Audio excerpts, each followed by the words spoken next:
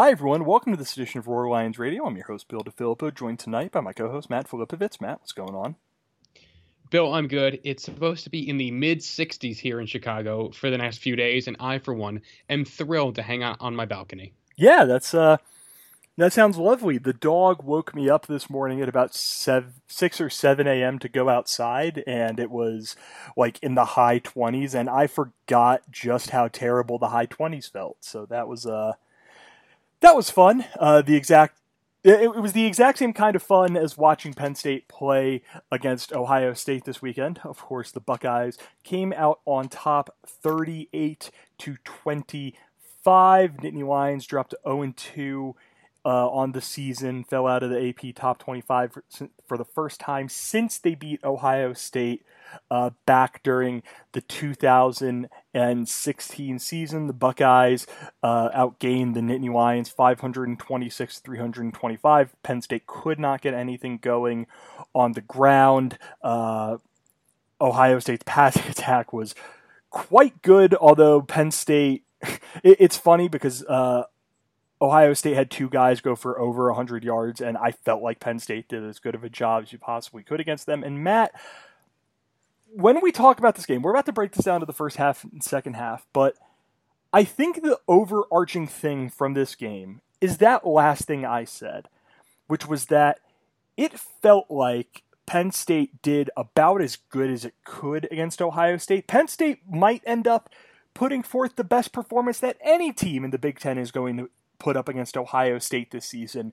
And they will. They lost 38-25 in a game that very easily could have been not a two-score game. Yeah, they played, this Ohio State team is a buzzsaw, and I really didn't expect it based upon how much they lost. But Ryan Day is a phenomenal coach, and more so Justin Fields, I would argue. I think he is the best quarterback I've ever seen at Ohio State. And I saw JT Barrett pick us apart. I saw Dwayne Haskins pick us apart.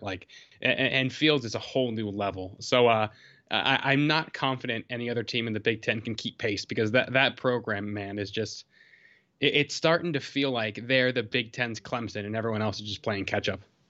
Yeah, I don't know when in the game I necessarily started feeling this way, but it was a point that I saw on Twitter. I can't remember who made it, so if it was made by a podcast listener, apologies, but it really does feel like college football has three teams. It has Clemson, it has Alabama, it has Ohio and State. Northwestern. Oh. No, come on. I would never say a nice thing about Northwestern football. So it has those three programs. And every other no matter how good every other program might be, those three are just a cut above everybody else. And that's what it hammered home to me, Matt. This game, I think the overarching thing from this game is that when we go back to the 2018 Penn State-Ohio State game, and James Franklin gave that infamous rant. I'm going to quote a little bit of it here. We've gone from an average football team to a good football team to a great football team, and we've worked really hard to do those things, but we're not an elite football team yet. And as hard as we have worked to go from average to good, from good to great, the work that it's going to take to get to an elite program is going to be just as hard as the ground and the distance that we've already traveled. I think, Matt, what this game proved to me, and you can disagree if you want, the distance between Penn State and an elite football team is either as big as it was on that night in 2018, or it has grown even bigger, because the elite football team in the Big Ten is Ohio State, and the gap between Penn State and Ohio State, I feel like, has grown a little bit. This is a really great question. I've never really thought about it. I forget who sent the tweet, but there was a great tweet that said Kirby Smart opting for Jake Fromm over Justin Fields changed the trajectory of Penn State's program, which is that was by our pal Sam Cooper, who, if you would who, if you would like, and you missed this podcast, we had Coop on the pod with myself, Dan, Eric, and Chad to talk about Pat Chambers' departure from Penn State basketball. So go back and find that one. But yeah, continue, Matt. Just to be clear, 110% right by Coop. But yeah, by all means. Oh, for sure. So I don't think the gap is all that wide. I think the gap comes down to quarterback. And I think the days of college football where you can put the pieces around and have a game manager and you can win the natty, those days are behind us. Now it's about you need to have a quarterback who's going to go out there and be a first-round pick. And I think, oh God, maybe with the exception of Alabama at like the really early stage of the playoffs, pretty much every team that makes the playoff now has a first-round quarterback. Like playoff last year, Joe Burrow, yep. Jalen Hurts, second round, but still pretty good. Justin Fields is going to be in. And, oh my God, who was the last team in the playoff last year? Trevor Lawrence. Oh, yeah, some guy named Trevor. He didn't play last week, so I'll give myself a pass there. There's an entire new phase of college football where you need a quarterback. And I don't want to, have any knocks on Trace McSorley or Sean Clifford, but they just aren't Joe Burrow. They're not Justin Fields. They're not Trevor Lawrence. And the rich are going to keep on getting richer because the rich are going to keep putting dudes in the first round. And until that changes, I would, if I'm a high, ceiling quarterback who could go in the first round, I would go to one of those schools. You have proof. Don't tell me what you're gonna make me. Show me what you've made other people like me.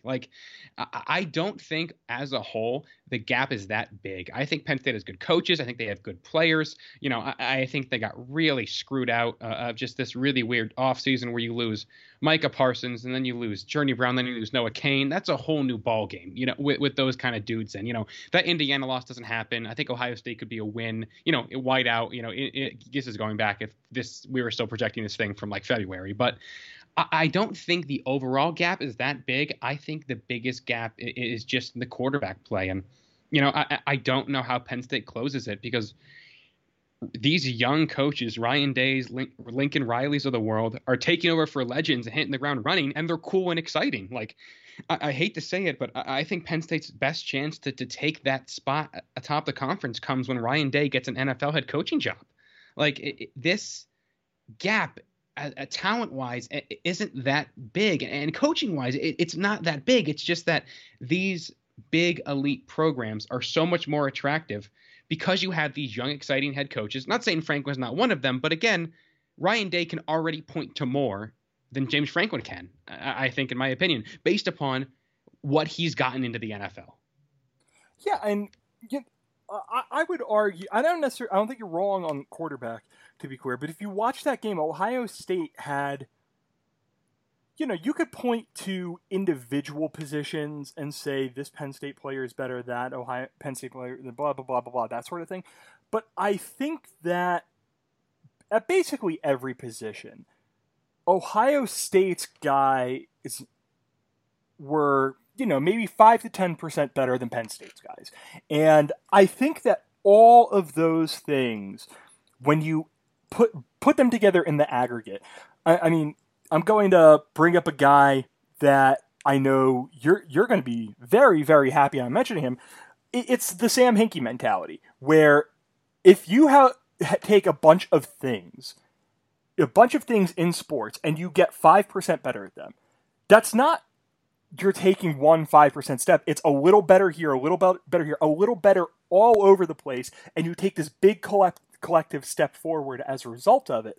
If you go from a team that completes, from a team that completes 60% of your passes to 65% of your class passes, that's a big jump. If you're a team that catches 90% of passes instead of 85, just throwing random numbers out, if you're allowing, if everyone on your defense is 5% better, then you become a little bit better against the run, a little bit better against the pass, a little bit better in zone, a little bit better in man, a little bit better blitzing, like all these things.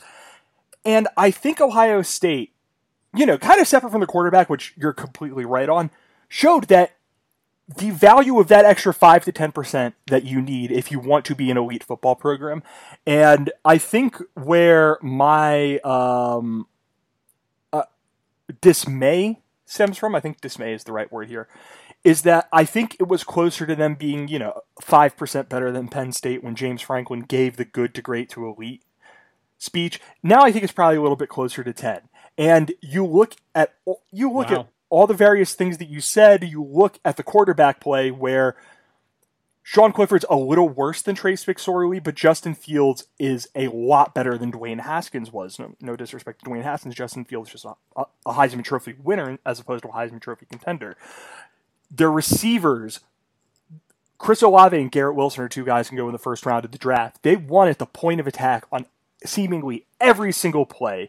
Like, their linebackers won at the point of attack on every single play as opposed to Penn State's linebackers winning on a lot of them. Their secondary kept winning their matchups, whereas Penn State usually won their matchups. I think of the fact that Chris Olave and Garrett Wilson, Olave 7-1-22, Wilson 11-1-11-0, and I didn't think Tariq Castro Fields and especially Joey Porter Jr. played all that bad. You just look at all this stuff, all these things added together, and any sort of beef that I have right now, Matt, doesn't stem from what I think Penn State is. It's what I think Ohio State is, and how I think that hurdle is getting higher and higher and higher, and Penn State just isn't quite able to clear it yet. This is the moment where I think we're starting to see those 2 1-point losses come back and really hurt us more than we ever imagined.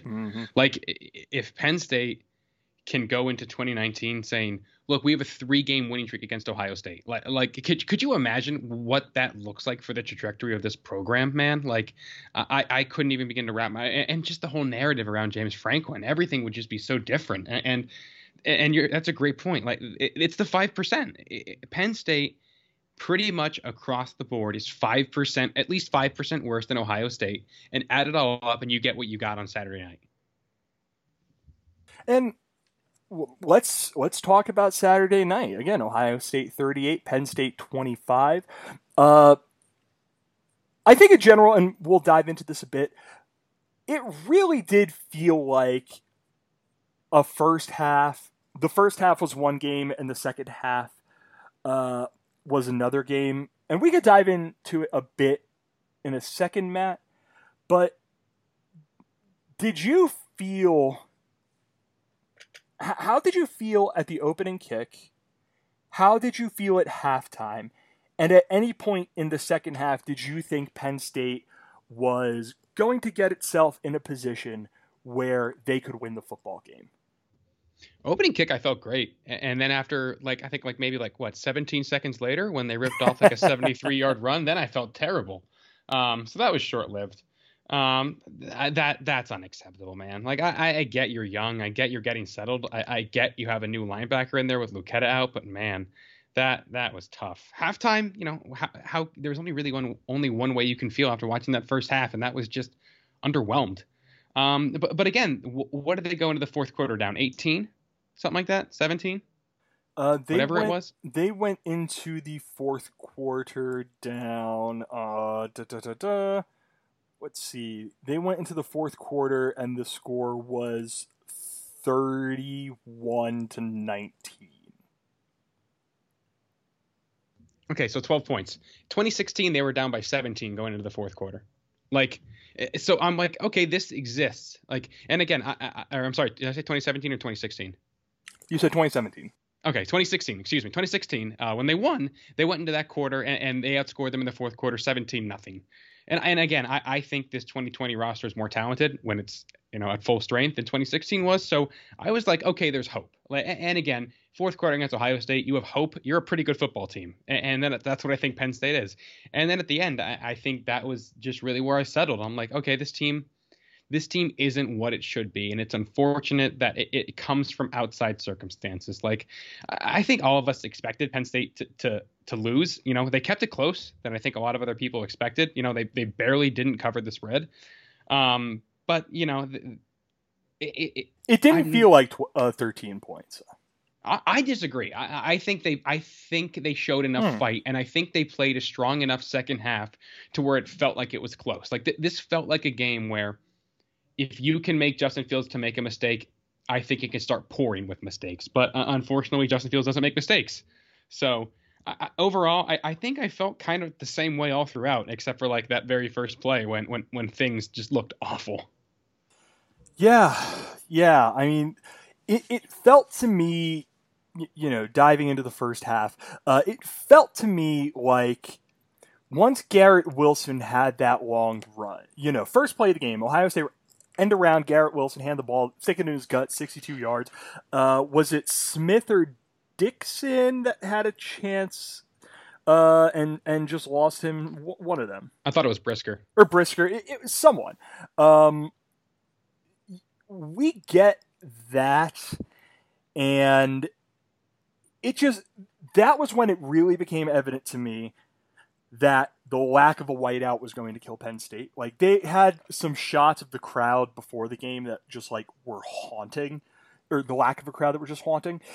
But once Wilson ripped that run off, it really seemed to hammer home, oh, wait a second, no, like there's not going to be, Penn State's going to have to be able to bring its own juice in a way that I just don't know if any team is capable of doing. And then they go right down, a 62-yard run for Garrett Wilson, 9-yard run for Master Teague, 4-yard run for Master Teague, touchdown. Following drive, Penn State does one or two nice things, kicks it away, touchdown Ohio State, missed field goal Ohio State, punt, touchdown, turnover on downs. Like, that entire first half, it just seemed to me like Penn State was, it just felt to me like Ohio State was going out there and doing its thing, and all 22 players on Penn State, Matt, it just felt like things were happening way too fast for them. Do you think that's a fair way of putting it? I would put it as that Penn State played like they knew they were supposed to lose.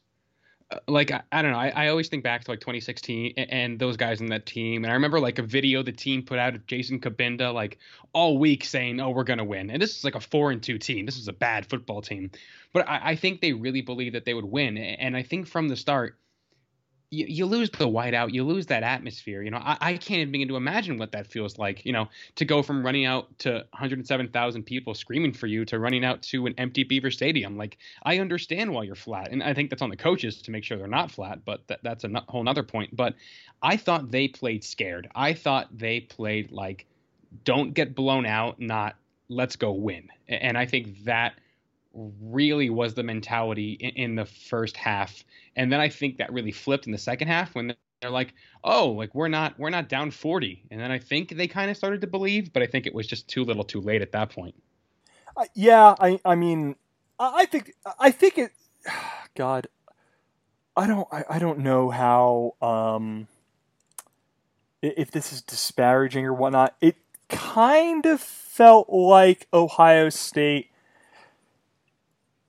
I don't want to say took their foot off the gas, because Penn State really did start playing better. But in the first half, it just felt like Ohio State was hell-bent on doing every single thing that it wanted to do. And they were able to do it. Penn State's front on both sides just got pushed around. Penn State couldn't run the ball at all. Whenever Sean... Maybe the biggest difference was just in how the two quarterbacks looked as they were dropping back. Sean Clifford looked, I don't want to say scared, tentative, anything like that, but he has a propensity for having happy feet, and that has been an element of his game for some time. And I think his happy feet got the best of him with how Ohio State was just winning the battle in the trenches. And then on the other side of things, Justin Fields is cool, as calm, as collected as any quarterback you'll ever see, in part because Penn State's front wasn't quite able to get there, and in part because Justin Fields just has, he has one mode, and that's cool and calm and collected. And that was kind of a microcosm of the first half. As for the football itself, Matt, let's just talk about both sides of the ball. We'll start with Penn State's defense against Ohio State's offense. What was it in the first half that you thought made it so Ohio State was able to just, put its arm out, palm against Penn State's forehead, and just keep them back for half an hour. Well, it certainly wasn't Joey Porter Jr. Shout out to him, man. What a game. Dude, that dude's going to be a baller. He quote unquote allowed that touchdown. That's the best coverage I've ever. That's the best coverage you can put on the ball. That's Chris Olave's a top 15 player in his draft class. Right. That is exactly what I was talking about earlier. That's the difference. Like, stuff like that is difference. Penn State does not have.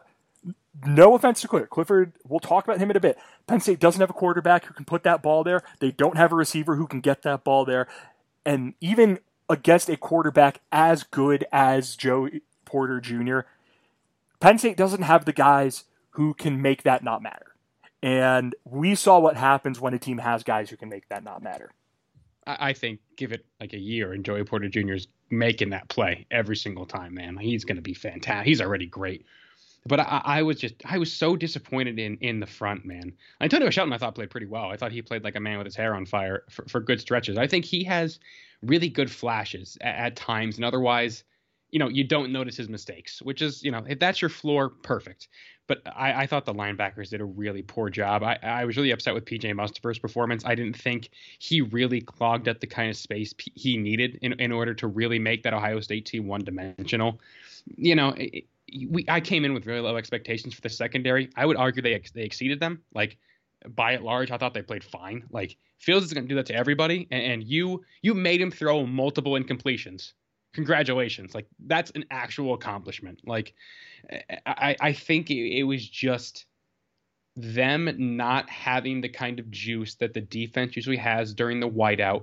Them missing, I think the heart and soul in that defense and Jesse Luketa, but this just got out of hand in a way I never thought possible in the first half because I was just so high on that front seven. And, tip of the cap to the Ohio State offensive line, man. They showed up, they played, and that's a unit full of pros as well. Yeah, I'm looking to see if I tweeted it out during the game. Just the first half No, I didn't tweet it out during the game because I was trying to see. The thing that really surprised me was how Ohio State was able to run the football. After they did not look good running it against Nebraska the previous week, it just felt like they were able to win at the line of scrimmage. And, I was never really concerned about them breaking off the big one, but they were doing a good enough job going for 4, 5, 6, 7, 8 yards at a time. They averaged 4.6 yards per carry.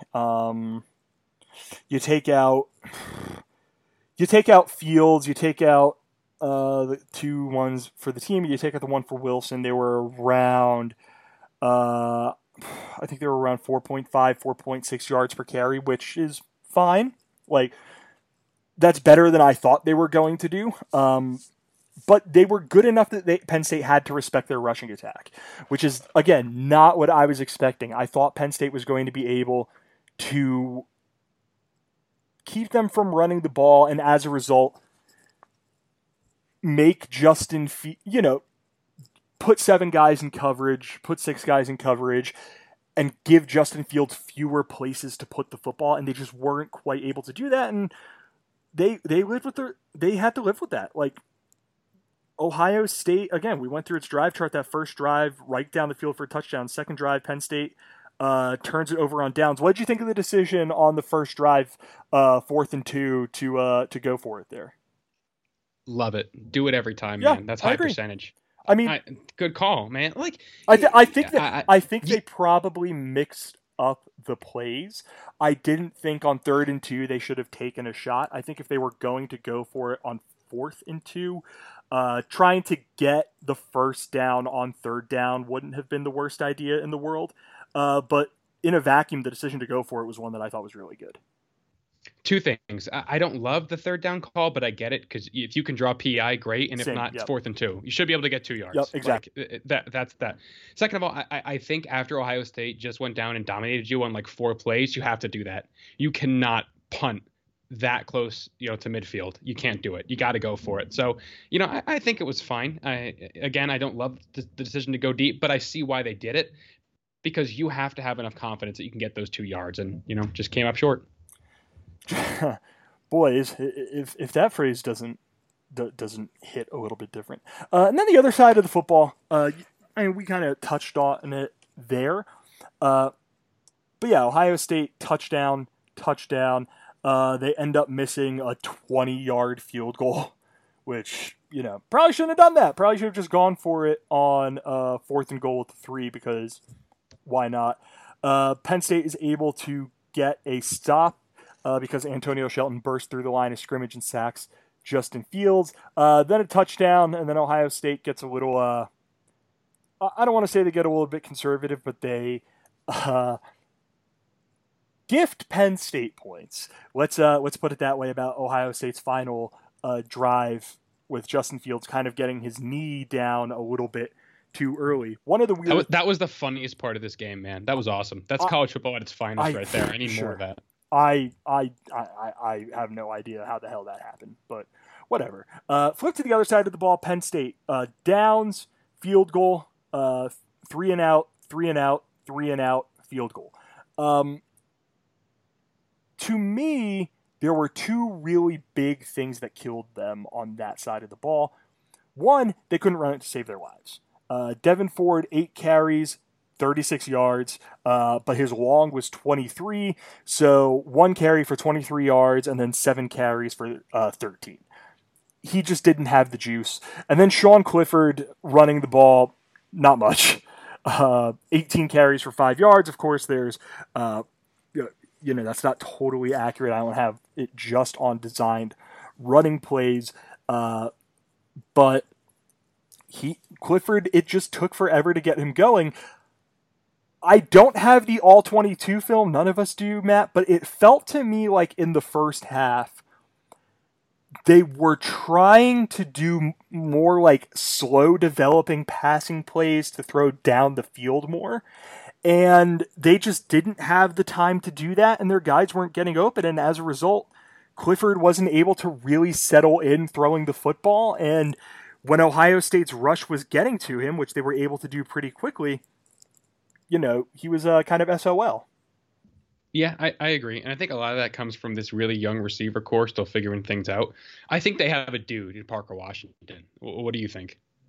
I think that Parker Washington and soon enough Keandre Lambert-Smith give them 2 things that they really lack, which are just guys who can get open and catch the football. Like, I don't care... when Joe Moorhead was here, this was a rock upon which this program was built. Big plays in the passing game. I don't care about those after the last couple of years. I want guys to be able to get open, to reliably catch the football, and if they're catching the ball and immediately being taken down, but they're catching it for gains of 10, 12, 14, I'm content. And I think that in those 2, and in Jahan Dotson, they have those sorts of dudes. Yeah, I also think Jahan Dotson's going to go pro after this year, man, because he was a baller. Shout out to him. 610, baby. Again, we'll talk about him in a second, but the stuff that he was doing in the second half against a guy who's going to hear his name called in the first round of the NFL draft was out of this world. But yeah, continue. Yeah, and I think that they have young dudes, but young dudes take time, man. Like, this is going to take some time, and Clifford has to be the guy to calm everybody down. And granted, the offensive line didn't do him any favors. The run game didn't do him any favors to take some stuff off his plate. But he gets happy feet, man, because he wants to make plays, but there's nobody there. And I think he really settled down in the second half, which I'm sure we'll get to in a second. But it's something that hasn't gotten better, which I think makes it very frustrating. And I really think if we had a normal offseason that this would be all worked out. But, this Ohio State defensive line, even without that surefire, first round pick yet, I'm not saying they won't have a first round pick on that line of this group right now, but I was just really surprised how uncomfortable he looked. And he needs to learn how to settle in quicker. Like, you can have, the yips on 2 drives, but then after that, it's go time. You got to go. And I think he never really shook that, and that really, really held back the offense for a good chunk of that first half. it was a mix of, like, I think it was a collective thing. Like, Clifford did them no favors by any stretch of the imagination. But Penn State's offensive line was getting pushed around. Penn State's receivers weren't getting open. Penn State's running backs weren't running the ball as well as they could. Pat Freiermuth wasn't, he just wasn't able to find Pat Freiermuth as much as you would have liked him to do that. Like, it was a collective thing. I mean, it was, he needs to be better, but everyone needs to be better. Like, football is a game of 11 on 11 for a reason. And if there is a major weak link in that 11 in terms of a collective, you're against a team like Ohio State, that's going to kill you. And Penn State, their 11 players were worse than the 11 players Ohio State threw out there on defense for the first half. And it showed. Like, Penn State just got outgained. Penn State got wildly outgained. Penn State couldn't run the football. For the course of the game, Penn State was 3 for 9 on third downs. Like, they weren't a big thing that I think they needed to do was control the ball. They lost time of possession 37 to 23, essentially. Like, all that stuff comes together. And I think in the first half, it really came to a head. But in the second half, admittedly, things did go a little bit better for Penn State. Their drives were touchdown, punt, touchdown, interception, and end of the game. Ohio State, touchdown, field goal, touchdown, punt, missed field goal. So Penn State played them better in the second half on both sides of the football.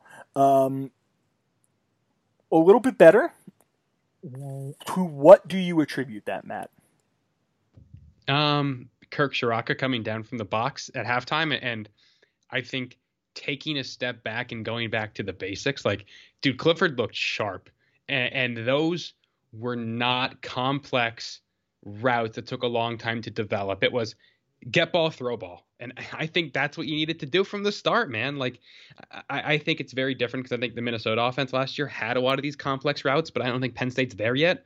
So I think Ciarrocca really figured out pretty quickly that, like, okay, this Ohio State team is at a level unlike any other we'll face. Let's change our game plan here. It's see ball, get ball for Sean Clifford and get it out and let's rock and roll. And I really think drifting away from the running game and trusting Clifford is what Clifford needed in that moment because he looked great. Like, that's the Sean Clifford that wins the Indiana game. That's the Sean Clifford that beats Minnesota last year, if that Sean Clifford's there. Like, this is what Sean Clifford can be at his best, and that's pretty darn good. And I really just think this was the first big coaching moment we saw from Kirk Ciarrocca, and I am so excited to see so much more because I is going to keep on coming back to it because we're 0-2, and I can only attribute it to the very weird offseason. But, like, in a normal offseason, this stuff is worked out in August, and now you kind of have to work it out in real time. So it's worked out in August, and it's worked out when you're starting the season against an FCS team, a very respectable Big Ten, a very respectable Power 5 team, and a Group of 5 team. Yeah, exactly. Like, and you know, that's just the nature of the game today. Like, that's just how things bounce in 2020. So I really like what I saw. I think if we can get that Sean Clifford, you know, for 5 drives a game, they'll win out. But and I think that now that Clifford has that confidence that he can be that, has the confidence that Ciarrocca is going to put him in a position to succeed, and now Ciarrocca has the confidence that his dudes can go out there and play like that, I think we're going to see a whole new ball game here for the Penn State offense going forward. I think this could be Michigan second half Penn State-esque. Yeah, I mean, when I look at first just talking about what Penn State did better, I think the defense settled in. Like, you look through, and Ohio State in the second half wasn't as good running the football. I mean, Master Teague broke off a gain of 31, but then you look at the rest of his runs. Loss of 1 yard, 4 yards, 5 yards, 4 yards, no yards, 3 yards. Trey Sermon for 5 yards, Trey Sermon for 2 yards. Like, those are just the first 2 drives, but Ohio State wasn't quite running the ball as well as they were. Justin Fields wasn't as dominant in the passing game. He was still quite good in the passing game, but it wasn't he's dropping back and he's automatically completing a pass. I mean, I think of his 6 incompletions, 4 or 5 of them came in the second half of the game. Was some of that because as the game went on, Ohio State kind of took their foot off the gas? I don't know. I'm not sure exactly what happened there, but Penn State's defense just seemed to settle in, seemed to calm down a bit. Perhaps it was getting Jesse Luketa back in there and he was able to give them a bit of an emotional spark, whatever it might have been. But, they finish up that first drive, Jahan Dotson touchdown catch from Sean Clifford. That was not his touchdown catch that I'm sure we're going to fawn over in a second. But after the first drive, for everything that we just said about the first half of that football game, after the first drive, Penn State scores a touchdown. It's 21-13. It is a one-score football game, and it felt like Penn State was starting to do a little more stuff. They were able to get Parker Washington, Keandre Lambert-Smith, Jahan Dotson, Pat Freiermuth a little more open, more stuff like crossing routes, more stuff to take advantage of the fact that Penn State has good athletes on the perimeter that they didn't really seem like they were doing earlier on in the game. And it felt to me like they just kind of simplified things. They settled down. They were able to kind of use halftime to take a breath. And they went out there and they played a much better football game. Again, this is a moral victory, but they won the second half of that game, 19-17. They just looked better. They looked more relaxed. And I think at the very least, it's a really good foundation going forward. And to me, Matt, I really do think it's as simple as you burn that first half tape, you take that second half tape, and you just play that and go, this is what we need to be as a football team. Because if we can be the football team that outscores Ohio State in a half of a football game, they still have a claim for being, as ridiculous as this sounds, they still have a claim for being the second or third best team in the Big Ten. They're going to be the only team to outscore Ohio State in a quarter this year until the playoff. I'll say it right now. No other team in the Big Ten can do that. That's how good I think. That's how highly I think of Penn State, and that's also how highly I think of Ohio State. Yeah, I agree. Burn the first half tape, second half tape, and you say, imagine what this looks like against Maryland, and Penn State might drop 100. God, could you imagine, just how cathartic that would be? Them going out and just thrashing Maryland, just the kind of comprehensive 4-quarter beatdown that we're used to on Maryland. Just, oh God. Cure for the common cold, baby. We need to see it. I don't want to bet against Tagovailoa, even if Talia isn't on to his level. But, still just a very brief aside, how much of the Maryland game against Minnesota did you watch? Next to none, and I'm kind of bummed because I heard he looked pretty good after looking like garbage. But hey, I guess Minnesota is bad and Tanner Morgan's bad. I wonder who called that. This guy. Yeah, I mean, the bigger thing, the bigger thing with me is that it's very weird to see a righty Tagovailoa, but I'm sure we will talk about that. What's weirder to me? What? We had to watch a Friday night, classic rival conference game between the Minnesota Golden Gophers and the Maryland Terrapins. Do you ever think about how stupid that is? Oh, God. That's a conference game. Minnesota-Maryland is a conference game. God damn it. When you take a step back, it's way funnier. When you really think about it, it's really funny. It's very, it just doesn't make sense they'd be in the same conference, neither here nor there. I do not negotiate television deals. That was Jim Delaney's job. Really, the only thing I want to talk about for the second half of the game is Jahan Dotson. 8 catches, 144 yards, 3 touchdowns. One of the best catches that I've ever seen in my life, after following another one of the best catches that I've ever seen a Penn State receiver make.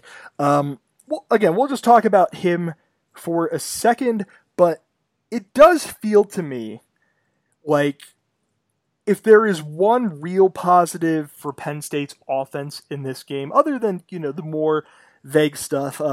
Sean Clifford looked a little bit better. He got Solomon, blah, blah, blah, blah, blah. Jahan Dotson legitimately does seem like a number one receiver. The kind of guy that, for how good KJ Hamler was, I don't think he was able to put forth the kind of receiving effort that we saw out of Jahan Dotson against this Ohio State team. I'm going to tell a quick story, if you don't mind. No, floor is yours. As a proud Lehigh Valley son, there have been two players where I remember hearing about and being like, oh, there's no way that kid's that good. And number one was Saquon Barkley. I remember like the summer, because Saquon and I are the same age, the summer before, I guess our like junior year, everyone was talking about this kid from Whitehall named Saquon. And I'm like, how good can he be? And then he was Saquon Barkley. And then my high school career overlapped with Jahan Dotson. He was a freshman when I was a senior. And I remember we went to Nazareth to play them. And they were talking about this freshman named Jahan Dotson. And I'm like, he's a freshman. How good can he be? And then lo and behold, he's Jahan Dotson. Like, he is the only other person, you know, in a really talented, rich area where, like, I'm like, how good can he really be? And then he just absolutely blew me away. I'm so happy for him because I think he had this, you know, I don't want to word it. This, not moniker, but this idea, this persona that he was going to be a complimentary receiver and he'll never be that number one. And he went out there and he proved he's number one. He proved he can be that number one receiver at big time college football and be a guy the NFL has to keep an eye on. Like he looked outstanding against the best corner he's going to face maybe in the next 2 years. So just good for him. I'm so thrilled. And I hope he dominates this year, and I hope he comes back for his senior year. But, you know, if you can get the bag, if you put up that good of a year, go get the bag, man. Like really, really great for him. And him breaking out and having a big year is only going to do wonders for that receiver room going forward and giving Taylor Stubblefield, and Kirk Ciarrocca something to point to and say, look, that's our guy. Like before it was KJ, before it was Godwin, before it was A-Rob, Jahan Dotson going from complimentary to our dude. No one saw it coming, and we made sure that happened. Yeah, I think there's, just generally, I think there's a bit of a perception with receivers who aren't gigantic dudes. Like, he's 5'11", 182, like, really, really good athlete, but I think when you imagine a true number one receiver, you were imagining, especially in college, you're imagining a guy like Chris Godwin, 6'1", 209, just really physical. You're imagining a guy like Juwan Johnson, who's 6'4", could go up and get it. Just do all of these things. And I feel like with Jahan Dotson, he gives Penn State someone who's really good at running routes, really good at getting open, has the athleticism, and has, even beyond him going up and Randy Mossing a guy who's going to be in the first round of the NFL draft, and then following that up by Randy Mossing a guy who's going to go in the first round of the NFL draft. He just gives not only first round, first cornerback taken, first secondary. He could be. And Jahan Dotson made him look silly. And I think that he gives Penn State the kind of wide receiver one that they have not had since Chris Godwin and Deshaun Hamilton. Like, again, for how much I loved KJ, there were just some things in KJ's game that I thought made him better suited to not be a guy that you want to throw to 100 times in a season. Well, KJ was one. Yeah. I think KJ was a one-dimensional receiver. I think it was his speed, and that's it. It wasn't his route running. It certainly wasn't his hands. I think Jahan Dotson has it all. Yeah, I think he doesn't have the speed. He doesn't have the speed like KJ, but I think everything else he does well really equates him and maybe puts him a little bit higher up on that list. Yeah, I think that's fair. It's not meant to be a knock on KJ. It's just like that wasn't his game, and I feel like KJ Hamler is a more productive college receiver if he had a guy across from him or a guy next to him when he's in the slot that he just didn't have. And that it's going to be a really fun what if to play, but the good news is that while we're playing that what if, I really do think that Jahan Dotson has the potential to be a special receiver, especially because we know that Kirk Ciarrocca's offense, when it is cooking, Minnesota just had Tyler Johnson and Rashad Bateman. It is good at taking advantage of having really good wide receivers, and Penn State has that in Dotson, and with him being able to contribute to the level that I think he's going to be able to contribute, it then frees up you can hold Parker Washington hand a little bit more. You could hold Keandre Lambert-Smith hand a little bit more. You don't have to force passes to Pat Freiermuth. It adds more variety in the passing attack, Matt, which is something that Penn State hasn't had in years. Yeah, I agree completely. Like the luxury you have from having a receiver like that, and then adding in dudes who can really contribute, and a coaching staff that knows how to build contributors is such a luxury. And I think once Sean Clifford finally settles in, I think he's going to be able to take advantage of all of those weapons. And I think this Penn State offense, I think they could win out. I think they're that good. Again, I'm still so high on this team, man. Like that Ohio State team, to keep it close and to beat them in the second half, that doesn't mean anything to a lot of people. It really doesn't mean that much to me, but it's still something positive that I can latch onto and really get excited for what's frankly feeling more and more like a lost season. Yeah, I think that's a very, very fair point. Let's end here by tying a bow on this game and going back to what we talked about at the very beginning, which is the gulf between Ohio State and Penn State. Like, Matt, we have our little outline here. Number one is why is it there? But I think we kind of talked about that. Ohio State just is 5 to 10% better. Their players are. Like, they have, I think this Penn State coaching staff is quite good. I think Ohio State's coaching staff has guys who are just a little bit better everywhere than Penn State's coaching staff. Not a knock, like, sometimes you just get beat. I think Penn State just gets beat on offense and on defense with its players and its coaches. And there's going to be time for Phil Troutline, for John Scott, for Taylor Stubblefield, for those sorts of dudes to get their units up to speed, for Kirk Ciarrocca to settle. Like, there's time for that stuff, but Penn State's not trying to be better than Ohio State. Eventually, they're trying to be better than Ohio State right now, and they just aren't. Ohio State's facilities are better. Ohio State recruits better. Ohio State better at all this stuff. Stuff that we have talked about God knows how many times over the course of this podcast. So I want to instead focus on the second thing we're going to talk about here, which is how/can Penn State make up the gulf between them and Ohio State.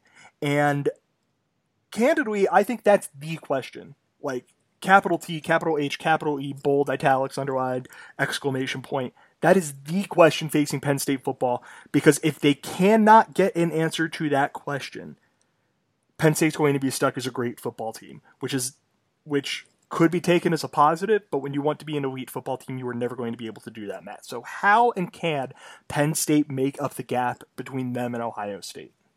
So I think there's three things, and I'll break it down kind of in I don't know how I want to do it. All right, I'll just jump right in. Number one is you can't recruit like you did in 2020 and like you're doing in 2021. This isn't cutting it. Like, this is not a good class, and you've whiffed on too many good targets. And I'll blame the pandemic for a lot of it. You get a pass for me for that. I understand. But this can't happen. And Penn State's already at a disadvantage, being in the middle of nowhere, being hard to get to. But this can't happen. And you're really bouncing back in 2022 really well. That has to be your bar from now on. Like, you can't have down classes if you want to compete. None of these other programs we laid out at the beginning have down years recruiting, and Penn State can't have that. Number two is you need these coaches, most notably Phil Troutline and Kirk Ciarrocca, to do what they did at Boston College, at Minnesota, at Penn State. Pump out pros, pump out record setters.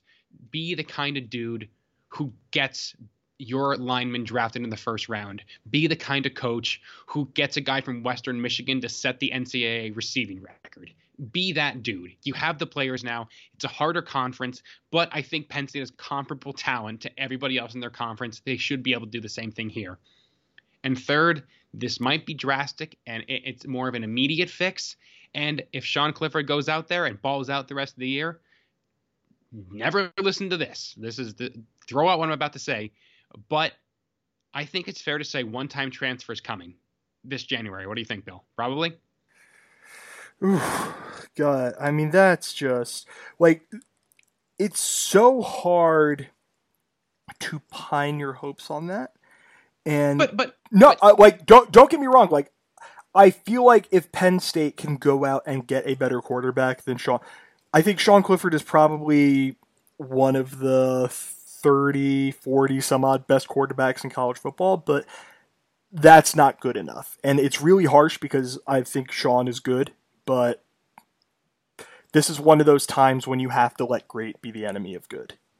Do you know why Alabama made the playoff instead of Georgia these past couple years? Because they had a better guy. Do you know why Trevor Lawrence started over Kelly Bryant? Because Dabo Swinney realized this is what it takes to win. Well, it's not even that, Matt. It's that when Nick Saban realized his best chance was to go with Tua Tagovailoa, he benched Jalen Hurts. When Dabo Swinney realized his best chance was to win with Trevor Lawrence, he benched Kelly Bryant. Like, it's the kind of, to mention him again, it's the kind of Hinkie-esque decision you have to make where you basically swallow the pill and say, listen, I've danced with who brought us, but it's time to go dance with somebody else. If, huge if, gigantic if, big disclaimer here, Sean Clifford shows he can't be the guy who can get them to the big dance. Right, and I'm not saying that I think he's going to be great the rest of the way, but I'm saying if he keeps down the track, I think you should go out there and you try to find somebody, man. Like I think there's enough really good quarterbacks either in a backup spot or at the G5 level who can come up and play at Penn State and win. Like I don't think that's out of the realm of possibility, and I don't want it to happen. But if we get what we get out of Clifford as a whole, not like combining his whole, not just second half, but like his whole performance, I think that has to be something you take a look at, man. Like this is what's going to make or break it, is your quarterback playing. I hope Sean Clifford takes that Tanner Morgan-esque jump in the rest of the year and in the year 2 under Shiraka. But if it doesn't look like that's the case, I'm not going to fault Penn State for finally acting like the big boys of college football and trying to make a move like that. And again, going back real quick, that's why Ohio State didn't make the playoff or lost a couple years ago when they didn't go with Haskins over Barrett. Haskins was better, and they didn't start him, and that was Urban Meyer's biggest mistake. And I think James Franklin has to learn from that mistake, and if he can find a guy to help him avoid that mistake, you got to go do it. Yeah, God. I mean, it's basically you have to be willing to look at every single thing in your program from James Franklin, and this is something that James Franklin has to do, it's something Sandy Barbour has to do, all that stuff. And please do not take this as me saying Penn State needs to fire James Franklin, because I obviously don't believe that. I think he puts Penn State in the best position to win football games and eventually win the Big Ten. There's also no money for his buyout. Neither here nor there. But you look at, from James Franklin down to, like, recruiting interns, every single thing. And you have to be willing to look and say, can we do better than this coach, than this staffer, than this player, than this, and this? Can we absolutely do better? And can we do better in such a way that doing better gets us closer to our goal? And if Penn State can do that, they have to do that. They have to start viewing things as no one can feel 100% safe in where they are right now. Because that's another thing that James Franklin said in that rant. Right now we're comfortable being great, and I'm going to make sure that everybody in our program, including myself, is very uncomfortable, because you only grow in life when you're uncomfortable. So we are going to break through and become an elite program by doing all the little things. What are those little things? What are the ways that you have to make yourself uncomfortable? What are the things that we need to do as a football program? The uncomfortable things they have to do to break through, to take that extra step forward, to accomplish all the things that we in the Penn State football program want to accomplish. And we've spoken in the past about Ohio State specifically, about have to recruit better, have to lock down Pennsylvania better, have to do this, blah, blah, blah, blah, blah, all these things. When Penn State catches up to Ohio State, it will be because a full audit is done of the Penn State football program, and every area, Matt, where Penn State can get better, James Franklin grimaces, James Franklin gets mad, James Franklin gets frustrated, whatever it might be, but he does those things, and he acts with the level of ruthlessness. You want to talk about ruthless? Ohio State's kicker missed a 20-yard field goal, and we did not see him again in the football game. Maybe he got injured and I just missed that. I don't know. But it sure as hell seemed like he missed a 20-yard kick and then Ryan Day pulled him. I think that's what happened. We know for a fact that when a Penn State, because we just saw this against Indiana, when Penn State's kicker misses a kick, James Franklin doesn't pull him. He keeps him in the football game because we just saw that with Jake Pinniger and Jordan Stout. Despite having another guy on scholarship while Ohio State went with a walk-on. That's a good point. It's that kind of stuff. And it's hard. It's tough.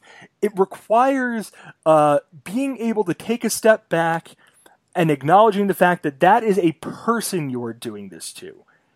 But does James Franklin want to, it is on James Franklin to figure out how to balance that with doing it in such a way that it doesn't create this really toxic environment in the football program where nobody wants to be there.